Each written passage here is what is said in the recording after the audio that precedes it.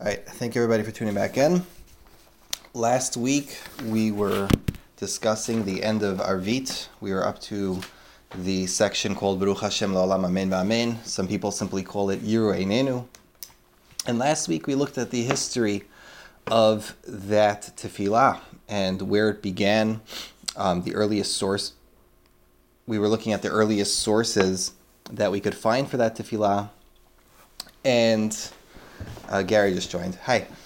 And we looked at least 8 or 9 theories as to the origin of Yiru Eineinu. I just wanted to give one little update for anyone who followed last week, that one of the many reasons that we mentioned was, if I'm remembering correctly, was the Arvit. Let me just see if it's there. That the reason they instituted Yiru Eineinu was for a shas hashmad. In other words, a time when there was a serious gzeira which prohibited people from praying Arvit b'tzibur. And the issue with that theory was that we don't have any historical evidence of there being a shat hashmad when people couldn't pray Arvit b'tzibur. And so the whole theory that they wrote Baruch Hashem La'olam Amen V'Amen as a substitution for Arvit during that time, or during that Shat Hashmad, that is just historically non-existent, and therefore we left that off with a question mark. So just a small update on that. I noticed in the Yesodot HaTfilah of Eliezer Levi, he has a theory, basically, that in the time of the Amoraim, for many years they were under Persian rule. The Byzantine kingdom, which ruled that section, at times was under the Persian rule, times under the Byzantine kingdom. It transferred in power throughout the centuries, and he claims that the reason that the Jews used to pray out in the fields, or they used to pray at the outskirts of the city, was because there was a gzeira at the time, a decree of the Persian government, that they did not allow the Jewish people to build synagogues in the metropolis proper, in the urban area. If they were going to build their houses of worship, which were not the same Zoroastrian beliefs of the Jews, of the Persians, they had to build their synagogues outside of the city. And therefore, it was always a sakana, it was always a danger for people to go to the synagogue at night, because it was a good 5-10 minute walk outside of the city proper. So it could be, and the way he understands it, is that this Shat Hashmad just is simply a reference to the time when the decree was that they had to pray late and out and far away from the city, and this just simply aligns with the other theories we heard from the other Rishonim, which were that this was made as a delay tefillah to allow the latecomers to leave with everybody else, so that the tefillah should be delayed. So in his view, this Shat Hashmad aligns with that theory, and in that case, there's no blatant contradiction. Tonight, we're just going to continue with the text itself of Baruch Hashem La'olam Amen V'Amen. We're going to look at it fairly quickly, and then we are going to finish off the other elements of Arvit. So the first thing to note about Baruch Hashem La'olam Amen V'Amen is that, like many of the other prayers from that period, its main body is made up of various pesukim, various verses, which are interwoven and strung together to become their own prayer. In the earlier prayers, rabbinic prayers, right, the ones that come from the time of the Tanaim, or even earlier, especially the ones from the Navi, we generally find a more focused style. We find a style which takes a style which takes a goal, or it takes a topic, and then it focuses on completing that topic or completing that goal, generally without too much loss of focus. That's generally what we find in earlier prayer. But one of the features here of this tefillah is that the pesukim that come one after the other are sometimes you find that the Pesukim that come one after the other are a little bit incogent, or like they don't seem to follow one after the other. So this is a feature which has received some study, because on the one hand you could be very faithful about it and just believe that there's some reason for why every pasuk one follows the other, or you could assume that this prayer has many changes over the past roughly 1500 years, and that this prayer has so many, short abridgments and expansions that eventually the original intention became lost. So now what's clear, though, is that there's an emotion here which the authors were trying to accomplish. There's an emotion or some form of goal which the authors of the prayer were trying to accomplish. And what it would seem like is that the first half is speaking more about a praise of Hashem, and it starts Baruch Hashem L'olam Amen V'Amen, a praise of Hashem who could protect us, and then kind of ends up in a place where it prays for Hashem's protection by night. And then finally, Yiru Eineinu seems to be a prayer specifically for the Yemot HaMashiach, or for the Geula. Now, if you look in the Rambam, especially if anyone has access to a Frankel Rambam, you'll see that there are two versions that the Rambam himself quotes of this tefillah, each with similar pisukim, but different orders to the pisukim, which again are a little bit out of scope to go through the whole thing right now. But you have the version of Rav Sadia Gaon, which is very similar to the Rambam. You also have the Seder of Rambam, which is more similar to what we have today. Similarly, you have the Machzor Vitri's order, and there's more than one version throughout history of this prayer and in what order the pisukim were.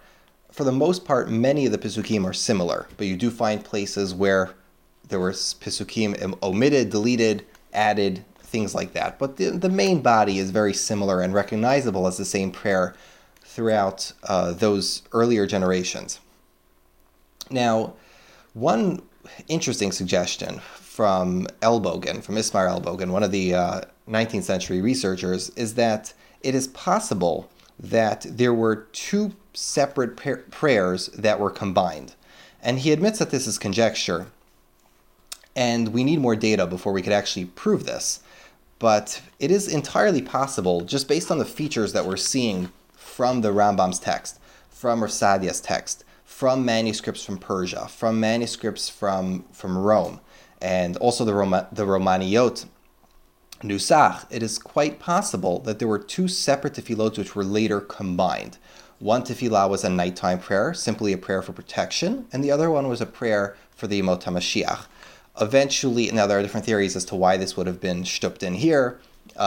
Could it have been because in Eretz Yisrael they said Poreis Sukat Shalom Aleinu instead of Shomer T'mo La'ad? I've seen a couple of conjecturous theories, but again, this is all conjecture, and we would need more manuscripts from that era in order to prove such a hypothesis, because we don't find for certain any manuscripts or any sources which mention the Tefillah Baruch Hashem L'olam completely separate from the Tefillah of Yiru Eineinu and those similar verses which are part of the tefillah. So it is an interesting theory, but we don't have enough information or data to prove that. It is interesting, though. The one place we do see something like that is in Rav Sadia Gaon on Friday night. In the Seder of Rav Sadia Gaon on Friday night, he says that we only say Yiru Eineinu, and there could be some support to that, but in other words, we only speak about Yemot HaMashiach. We don't speak about the Hosheinu Hashem Elokeinu or Kol HaNeshamat Halalka. We don't ask for protection for our neshama. That could be some support to this theory, but it's not a ironclad proof. Now, let's just quickly go through the Pesukim. I know this is going to take a little bit of time, but I want to do it justice, so I'm going to do it as quickly as I can. The Nusach Sfaradi, I'm going to follow, even though the Ashkenaz is probably identical. It goes, Baruch Hashem La'olam Amen V'Amen. I won't translate everything because most of it is very simple. Baruch Hashem Mitzion, blesses Hashem from Tzion. Shochin Yerushalayim Hallelujah, who dwells in Tzion. Yerushalayim, Baruch Hashem Elokim, Elokei Yisrael, blesses Hashem, the God of Israel. Osin Iflaot Levado, who himself does wonders. Baruch Shem Kvodo Le'olam V'Malei Kvodo At Kol Ha'aretz Amen V'Amen. All of these are Pesukim which are familiar from Tehillim. Yichvod Hashem Le'olam, Yismach Hashem B'Ma'asav, Ki lo yitosh Hashem amo ba'avor Shemo hagadol ki ho'il Hashem lasot etchem lo la'am. Right, that's a pasuk from Shmuel that Hashem will never forsake his people for the sake of his great name, because he swore to make them for him for a nation. V'yar kol ha'am v'yipulu al pneim v'yamru Hashem hu Elokim, Hashem Elokim. And that's a pasuk from Malachim, that the nation fell on their faces and they said, Hashem is God, Hashem is God. Right,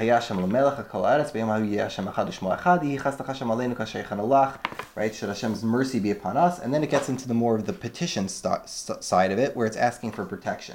Hoshienu Hashem Elokeinu, v'kabetzenu min hagoyim lahodot Hashem kodshecha l'shtabeach b'tilatecha. Right, a pasuk of saving.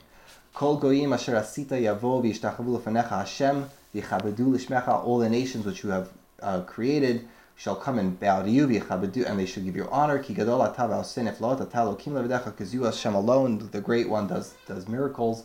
V'anachnu am becha v'tzom aritecha, for we are your nation and the sheep of your flock.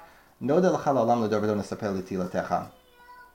We shall praise you forever, and we shall tell of your wonders. Now it veers off from the direct paraphrasing. I'm sorry, I'm just distracted by my son crying. So we have it veers off from the direct paraphrasing of Pesukim to go into a more, free form tefillah. Baruch Hashem bayom, blesses Hashem by day. Baruch Hashem balayla, blesses Hashem by night. Baruch Hashem b'shochveinu, blesses Hashem when he lays us down. Baruch Hashem b'kumenu, blesses Hashem when he rises us up. Ki b'yadcha nafshot hachayim v'meitim, for in your hands are the souls of the living and the dead. Asher b'yado nefesh kol chai, which in your hands is the soul of all living things. Burach kol b'sar ish, it was also paraphrasing pasuk, and the spirit of all the flesh of man. B'yadcha afkidu ruchi, and now we get into the direct petition for watching at night. Apidita oti Hashem kelamet elkinish b'shmayim yachid chai v'kem tamidim lo chaleinu lamed, and then it ends with a call for Hashem's sovereignty. After this call for Hashem's sovereignty, this kind of lead pasuk, it goes into Yiru Eineinu. And Yiru Eineinu v'yismach libenu v'tagel nafshenu b'shuatecha malkeinu be'emet. Right? May our eyes see and our hearts rejoice and our souls exult in your salvation. Be'amor le'tzion malach Elokayich, as Zion declares that Hashem has reigned. Hashem melech, Hashem malach, Hashem yimloch l'olam va'ed, which is from Mehechalot. Right, this is the song of the Malachim. Ki malchut shelecha hiu le'ol me'at himloch bechavod ki ein lanu melech elatah. For the kingdom is forever yours, and forever you shall reign. For there's no other king besides you. And here we have the eulogy, Baruch atah Hashem, in the Sephardi version, hamolech bechvodo kel chai v'kayam. Right, who shall reign in his honor, the living and enduring God. Yimloch aleinu tamid yimloch aleinu mehera l'olam va'ed v'al kol masav. Shall he reign on us speedily forever, on us and all creatures. So as you'll notice, I mentioned that the Sephardi version is hamolech b'chvodo aleinu, right? That he shall rule. The Ashkenaz version, to anybody who's Ashkenaz and familiar with this, will be hamelech b'chvodo, the king. So where does that come from? So all the earlier versions, whether it's the Seder of Amram, or Sadia Gaon, the Rambam, all the early Machzor Vitri, is it in the Machzor Vitri? Let me just double check that. Because that's why I opened it in front of me to make sure. No, sorry, not the Ashkenaz. But all the earlier versions all say Hamolech B'chvodo. Now, the Manhig describes the evolution of this minhag. He says that in Spain and Provence, right, all the Sephardi countries, everybody said Hamolech B'chvodo. But in France, they said Hamelech B'chvodo. The king in his honor. Not he who reigns in his honor, but the king in his honor. So this is corroborated, obviously, if I just saw on the Machzor Vitri, that indeed the French did say Hamelech B'chvodo, and they say the same thing until this day. But the Manhig explains why. He says we cannot use the language of Hamolech B'chvodo when it comes to Hashem, because the language Hamolech, if you're familiar with it from the Megillah of Megillat Esther, it says Hamolech mehodu v'ad kush, that Achashverosh ruled from one end of the earth to the other. And the Mefarshim say that Hamolech mehodu v'ad kush means that Achashverosh didn't rightfully reign. He didn't reign because he was a successive monarch. He reigned because he took control. And with his wealth, he managed to buy the position of monarchy somehow, and he assumed control of the kingdom. And he wasn't a true heir to the throne. So because hamolech is possible, it can be understood to mean that somebody assumed sovereignty without being truthfully, without rightfully inheriting it. Therefore, we shouldn't use that term when it comes to HaKadosh Baruch Hu, and we should use hamelech bichvodo. And that's what the Minhagim says is the appropriate behavior, and that's what the Ashkenazim do until this day. And the Sfaradim who say Yiru Eineinu will still say hamolech bichvodo, as was the original Nusach. The original Sfaradi Nusach. The Magen Avraham brings in Reish Lamed Vav brings a sefer called Emek HaMelech, which says very similarly to this. And he also says that it's hamolech bichvodo, kama, tamid imloch aleinu. Right, that you put the kama before tamid. Other people say it's hamolech bichvodo tamid. Right, that he constantly reigns in his honor. But you could see it either way. Finally, when it says hu imloch aleinu, that he shall reign upon us, he brings the Hagot Mamoniot, who says that Yimloch is not a prayer, a petition. Meaning, if you read it simply, let me just pull up the Ashkenaz version. The Ashkenaz version here is Tamid Yimloch Aleinu L'olam Ve'ed L'Kol Masav. He shall rule upon us forever and on all of his works. So it would sound like, if you read it quickly, that that's a petition, that Hashem should reign on us forever. What the Magen Avraham is bringing is that we shouldn't read it that way. We shouldn't read it as a petition, we should read it as a praise, that Hashem will forever reign upon us, but as a praise and not as a petition. Why? Because we're not allowed to say a chatima, we're not allowed to say a eulogy to a prayer, which includes a petition. The chatima always has to be a shvach, which is an interesting rule that I've never actually seen before, and it's going to take some investigation to see if that's actually true across the board, and if everybody agrees with that. Okay, let's go a little further. This is where it gets very interesting. Chazarat Hashatz. Now that we've finished the, we have finished speaking about the brachot before Arvit, let's discuss the rest of Arvit. Now, it's common knowledge that Arvit does not contain a chazara. Right? If you go to shul, they're not going to repeat Chazarat Hashatz by Arvit. Now, why is that? So the Rambam in Hilchot Tefillah Perek Tet says that because Arvit is a reshut, meaning that academically Arvit is not an obligatory prayer, even though we treat it halachically as an obligatory prayer, academically it's an optional prayer. Therefore, the whole point, says the Rambam, of Chazarat Hashatz, of the entire repetition, of the Chazan's repetition, was in order to be motzi, to fulfill the obligation for those who are not beki'im, for those who do not know how to recite the Shemona Esrei. And because Tfilat Arvit is optional in the first place, nobody's chayav. If nobody is obligated, then there's nobody to be motzi. There's nobody to fulfill, there's nobody to discharge their obligation for them. Therefore, there's no need to do Chazarat Hashatz. The Beit Yosef brings from the Rashba that he elaborates further, and the Rashba is always a lamdin. He says, first of all, if the person's a baki, if the person prayed Arvit, then he's probably a baki, and he doesn't need you to be choser.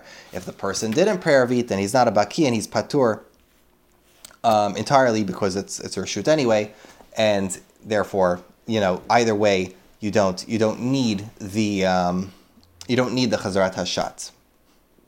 However, as we said in the introduction to the Tfilah of Arvit, we said that there was a machloket between Rabbi Yeshua and Rabbi Gamliel, two Tanaim, in Yavna, post the Churban Habayit. There was a dispute as to whether or not Arvit should be considered a Tfilat Reshut or Tfilat Chovah. Should it be considered optional or obligatory? So as I said, we rule that it is an optional prayer, that technically the Tfilah of Arvit is not obligatory, and that has some ramifications, as we'll see soon. But we rule like Rabbi Yeshua, however, we practice that it is an obligation. So if you think about it, according to Rabban Gamliel, who always held that Tfilat Arvit was a chovah, that it was an obligation, according to Rabban Gamliel, if you think about it, they should have done Chazarat Hashatz, meaning that everybody who followed the school, Frederic just joined us, everybody who followed the school of Rabbi Gamliel should have had the obligation to do Chazarat HaShatz. Now, I never thought about this on my own, but I did see on a note in Elbogen, in the Jewish liturgy, the English translation was done by Raymond Scheinlin. He has a note there, which he wrote in the 70s, which is that today we have evidence that there were times and places when they did do Chazarat HaShatz by Arvit. And let's elaborate. So if you look in the Yesodot HaTfilah from Eliezer HaLevi, he also assumes that this is the case. He brings a Gemara in Chulin, Daf Tzadi Aleph Amud Bet, and he brings a Midrash in Hechalot. And he also brings a Midrash, Gemara on Shabbat, etc., which all sound like that the Gemara is, or the Midrash is saying that they used to do Kiddusha 3 times a day. So if the Midrash, which is a work from Eretz Yisrael, is saying that they used to do Kiddusha 3 times a day, that would also indicate or suggest that they were doing Chazarat HaShatz 3 times a day. You could understand it differently, but that's how he assumes it is to be understood. Furthermore, there's a Gemara on Shabbat. I should just hold that off for a second, because Scheinlin himself, he says that we have piyutim. Yeah, this is where I was a little bit confused. But he said that we have piyutim today that we found from Eretz Yisrael, which prove beyond the shadow of a doubt that there were times and places in Eretz Yisrael where they did do Chazarat HaShatz by Arvit. So there were people who did this, clearly because during the time when it was still contentious whether or not it was a chovah or a reshut, there were people who did it. As we've mentioned last week, that there was still a time up until the time of the Savaraim when different people had different Minhagim as to whether or not it was a reshut or a chovah. So what were these piyutim? I wanted to find out what the piyutim were. My assumption was that these piyutim were simply piyutim for like a what do we call it? Like a reshut for a kedusha, like some sort of piyut which prefaces a kedusha for Arvit, something of that nature. But I couldn't find the source that Scheinlin was referencing. He was referencing a book by Avram Meir Haberman, which was written in 1932. Has not since been reprinted. And as I searched high and low, I could not find a library in the land, I couldn't find a single person or library that had this book in stock that could get it to me. Luckily, I found in the New York Public Library, actually in Manhattan, they had a microfilm of it. So I emailed them and I asked them if I could see it, and they said actually we're closed because of the coronavirus. So one of the librarians there was kind enough to actually reply to me, and she said, if you tell me what page you're looking for, I could send it to you. So I did, and lo and behold, this afternoon, she actually came around to it. She was the librarian of Jewish Studies. She went down to the basement, got me the microfilm, and got me the page that I needed. Now, as commendable and as grateful as I am to her for getting me that page, the footnote and the page that she got me of the book, she couldn't get me the whole book, so I'll have to wait on that, did give me more information about these piyutim, but it did give me more information about the Chazarat HaShatz by Arvit, but it didn't give me the actual source for those piyutim. Maybe I'll find it soon. Many of the sources are actually in German. So I had to brush up on my Google Translate, or my German in order to decipher half of what was going on. But he does quote from Yom Tov Zunz, right? Leopold Zunz, who was also a researcher in the 19th century. He quotes from one of his prominent books on Jewish liturgy that he says in Sicily, around the year 1300, there were kehilot there in Sicily who were also doing Chazarat HaShatz by Arvit. Since then, the minhag has been batel.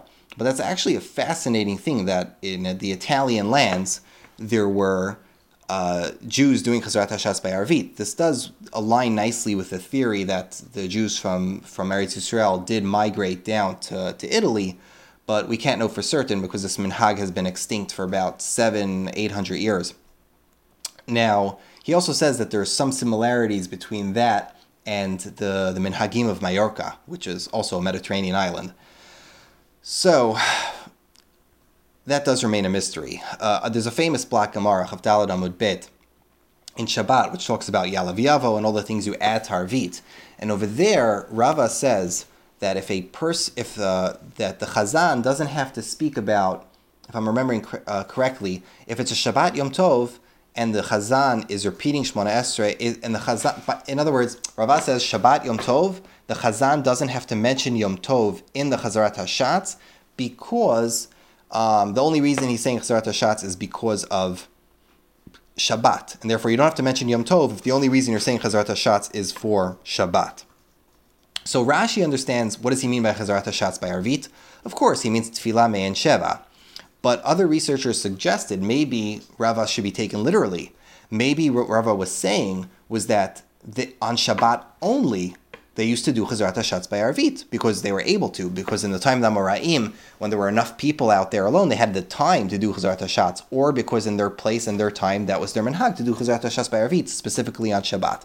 So that's a possibility. It's not muchach from the Gemara, but there's definitely a possibility that there are midrashim or gemarot which can be bent to understand that this was the practice. We definitely know, if I ever find those specific piyutim, I'll let you know, but we definitely have a lot of evidence that this was indeed the case. However, the modern minhag, as has been the case for the past at least 900 years in most places, has never been to do a chazan's repetition by Arvit, and that's the way it remains.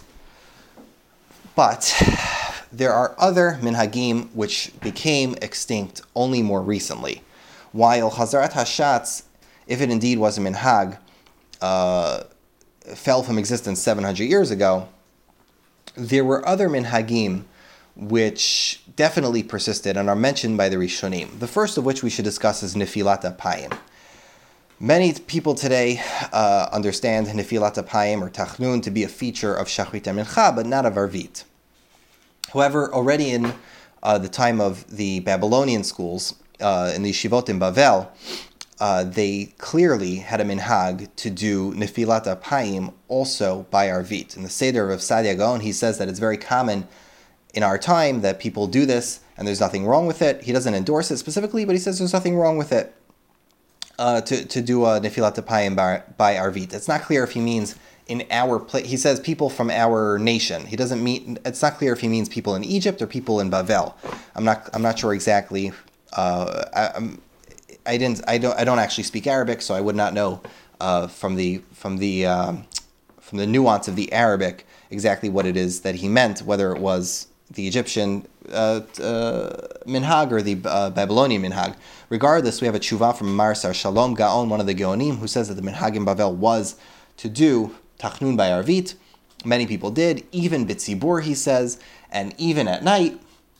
The only night they didn't do it was Erev Shabbat. That's what he says. Now, I'm not sure what he means by Erev Shabbat. He might mean Friday night. That's what I assume he means.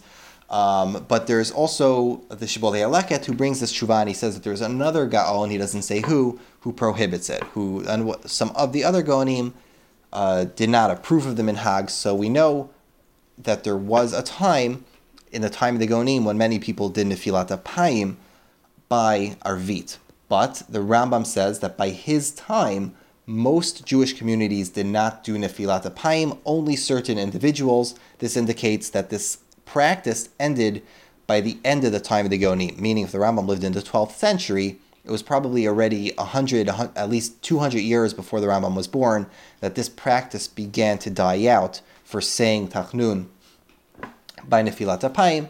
This is corroborated by, I think it's in the Manhig. The Manhig also says that this isn't the minhag in most places. The Shibolei Aleket says it's not the minhag in most places to do Nefilat Apayim. Years later, already in the 15th century, the Mikubalim deprecated saying Nefilat Apayim by Arvit for Kabbalistic reasons. They said that you shouldn't do Tachnun or fall on your face at night because you're saying LeDavid Elecha Hashem Nafshi Asa, right? You're raising your soul to Shemayim. It's a very dangerous thing to do, and especially at night when there's many dinim, there's many forces of strict judgment. A person should refrain from doing Tachnun at night, and that has remained the practice for at least the past 600 years or so. So I have not yet found a person doing Nefilat Apayim at night, and such is ruled in the Ramah and Shulchan Aruch, based on the Yagar. Okay, another minhag, which is since extinct, is to say the Pitum HaKetoret after Tfilat Arvit. Now, this is already brought in the Seder of Amram, in the Siddur of the Rav Amram Gaon, which is a good 1,200 years ago. And he says the reason is very simple, because the Ketoret was brought twice a day. It was brought in the morning, and it was brought in the evening, and therefore we should say it twice a day. And it pretty much is as simple as that. He does say that the shiur of the Leviim we only say in the morning, but not at night, because they only sing once. Also very simple. But the predominant minhag never seemed to become an overwhelming practice. If you look in the Machzor Vitri, it does indeed contain Pitum HaKetoret, which indicates that the early Franco-German minhag was to say Pitum HaKetoret every day. It wasn't simply a Sfaradi minhag. It wasn't simply something of the schools of the Geonim. But there are features of the one in the Machzor Vitri which are actually pretty interesting. First, the Machzor Vitri has the Pitum HaKetoret Ketzad and the whole Braita. Then he has, here we go. He adds Amar V'Zer Mishum HaChanasa Yetera, which is a part of the Braita we don't have everywhere. And then after that, instead of doing the typical Pitum HaKetoret Braitot, which we're familiar with, we have Amar B'Eliezer ben Azariah, Harei ani kiben 70 shana, v'lo zachiti shetomar Yitziat Mitzrayim baleilot. So he says that Braita, the famous Braita that we're familiar with from the Haggadah Shel Pesach, about mentioning Yitziat Mitzrayim by night, says the whole Braita, and then he mentions another minhag, which I've kind of mentioned before, but I didn't really get into it too much, which is that at the end of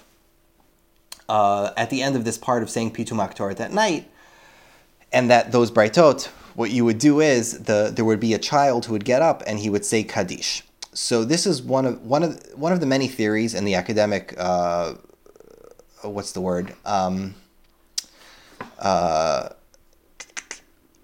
the academic endeavor to discover what the origins of Kaddish Yatom are. One of the things that's brought up is this period of the Machzor Vitri, this minhag.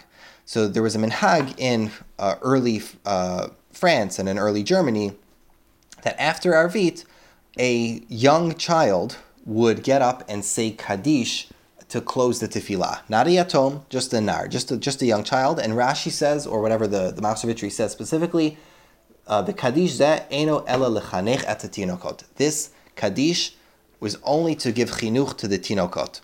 So nothing about orphans, nothing about Kaddish Yatom. Simply this was the minhag that a young child should say it.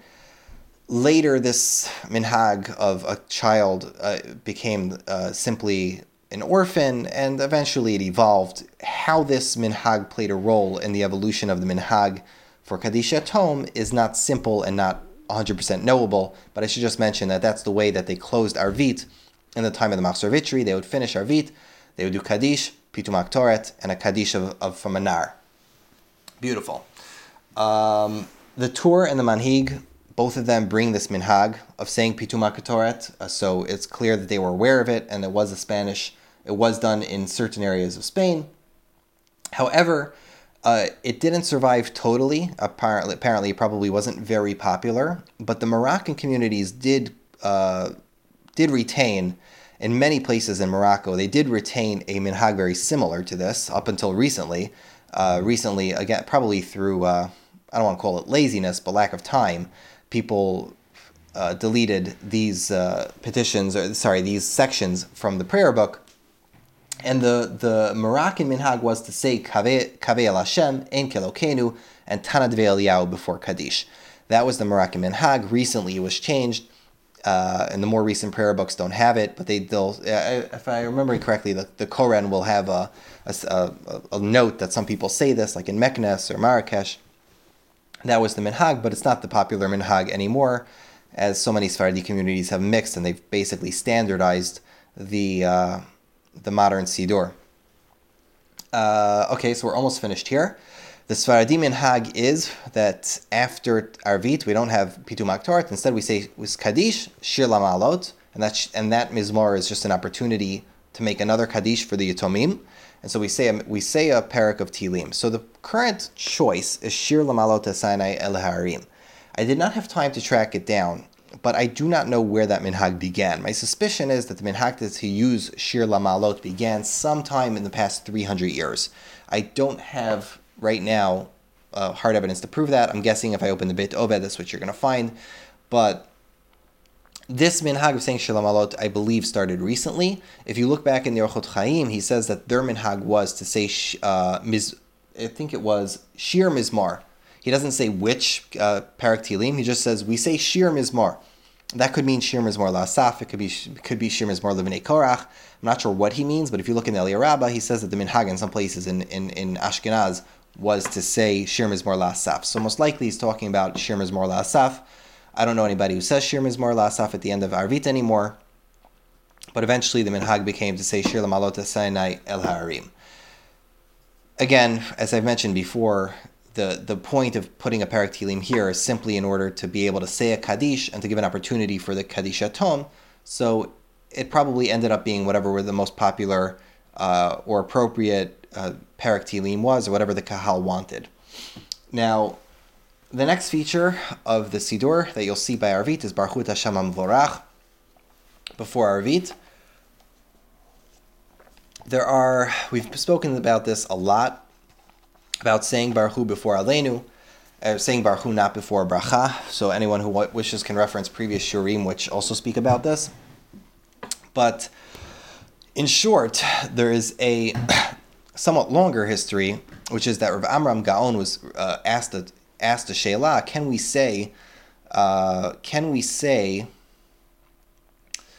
Baruch after Baruch Hashem Ga'al Yisrael before Hashem Sifatai Tiftach? Meaning, if people come late to Arvit and they didn't hear Baruch at the beginning of Arvit, can we add Baruch after Ga'al Yisrael for those people? Rav Amram Gaon actually says it's okay to do, but eventually the leanings of the rabbis were that we shouldn't interrupt between Ga'al Yisrael, between Hashkivenu and Hashem Sifatai Tiftach, and therefore eventually it got pushed to the end of Arvit, and therefore instead we say Baruch et Hashem Avrach at the end of Arvit. So you'll find the Ashkenazim will sometimes also, I think if I'm not mistaken, the Sfaradim will say Baruch et Hashem Avrach before Aleinu.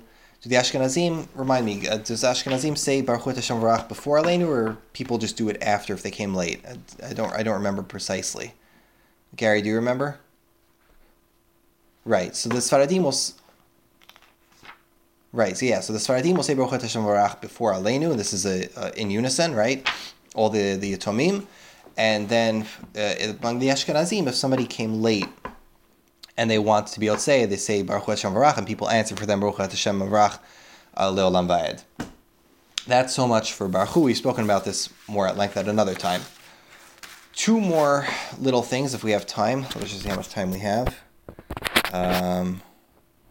Okay, we'll just cover this. So, most communities are familiar with saying Aleinu at the end of Tefillah. And we have discussed Aleinu, and we discussed how it came to be that it retained a permanent place at the end of every prayer. However, there's an interesting minhag that not many are aware of, that the Moroccans will say Aleinu l'shabeach, but they'll skip Al Keinek Havlecha.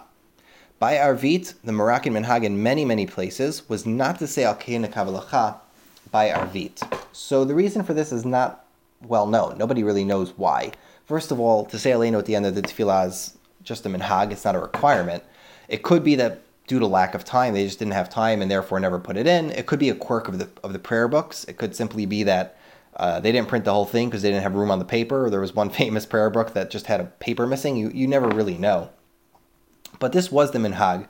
In the Sidur of Ateret Avot, in the Sidur of what's it called? Something Avotenu. What's it called? Sidur Avotenu, I think they call it, the Moroccan one. One of the Moroccan Sidurim. They have a theory that the reason that they didn't say Al Keinek Havlecha is because by night we are not Mekabel Edut. What does that mean? We don't accept testimony by night.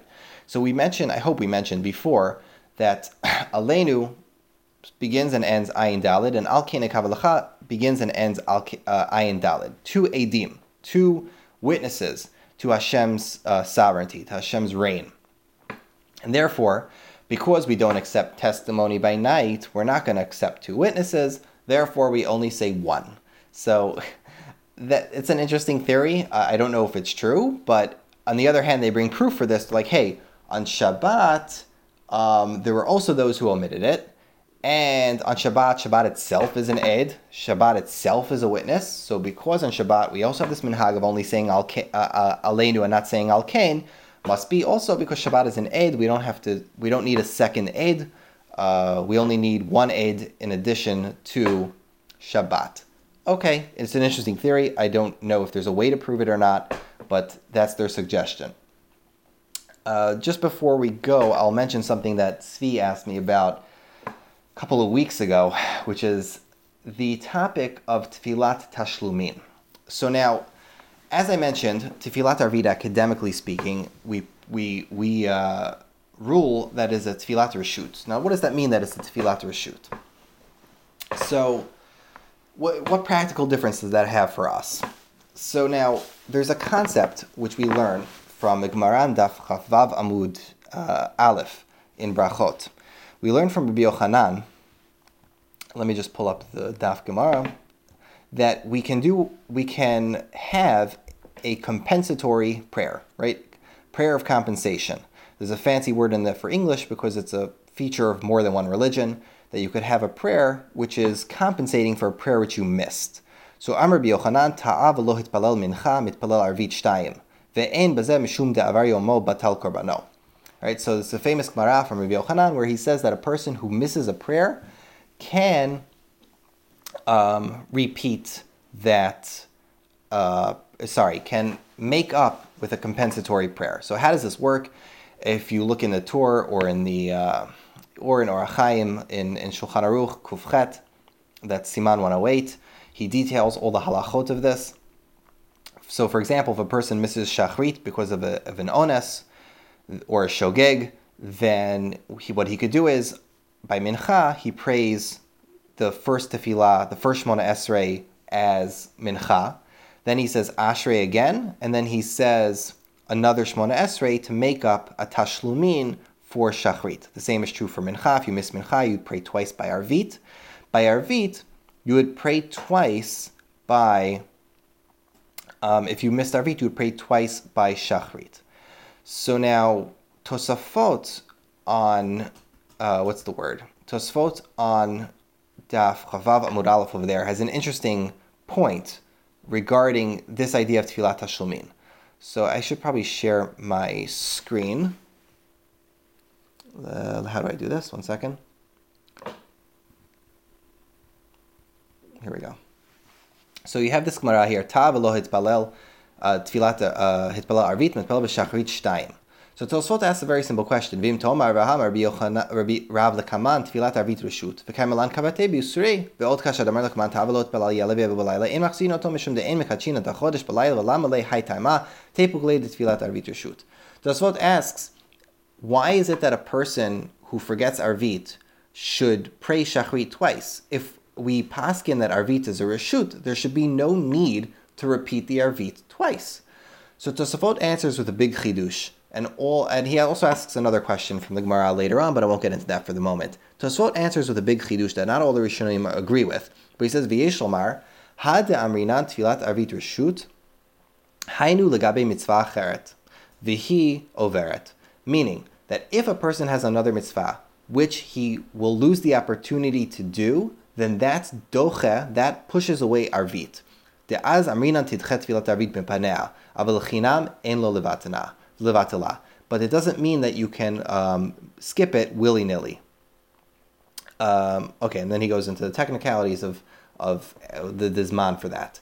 So it's clear that there are reasons. Tosfot holds that if a person has a mitzvah which he will lose the opportunity to do, he should do that tefillah instead. He should do that mitzvah instead and skip arvit.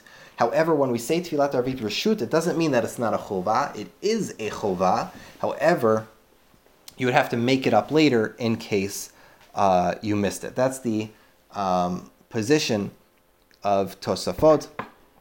Obviously, the halacha is, many people are aware, that if you miss 2 tefillot, Most would hold that let's, for example, you miss Shachrit and Mincha, then you don't do Arvit. You don't do 3. You can only miss it by 1 zman, right? So if you miss Shachrit, you could do it double up by Mincha, but you can't double up by Arvit. You can't triple up or quadruple up in case you missed many. That's the way most poskim assume is the halacha. And what other halachot are there? If it's been mezid, if a person intentionally didn't pray, then also he does not get this. Opportunity for a compensation to do a prayer, which is a compensation, and this is distinct from what's called a tefillat nidava. Tefillat tashlumin and tefillat nidava. I should just point out are 2 different things. The tefillat nidava is one which is given a tefillah which is said voluntarily. It's a different topic than tefillat tashlumin, but this is a feature which applies as well to Arvit, even though Arvit is a reshut. Okay, so Hajan alach tefillot chol. We are going to, God willing, continue next week with something else. Maybe it'll be a hamapil, maybe it'll be Birkat Hamazon. We'll see. But until next week. So thank you everybody for coming, and we'll take it off from there.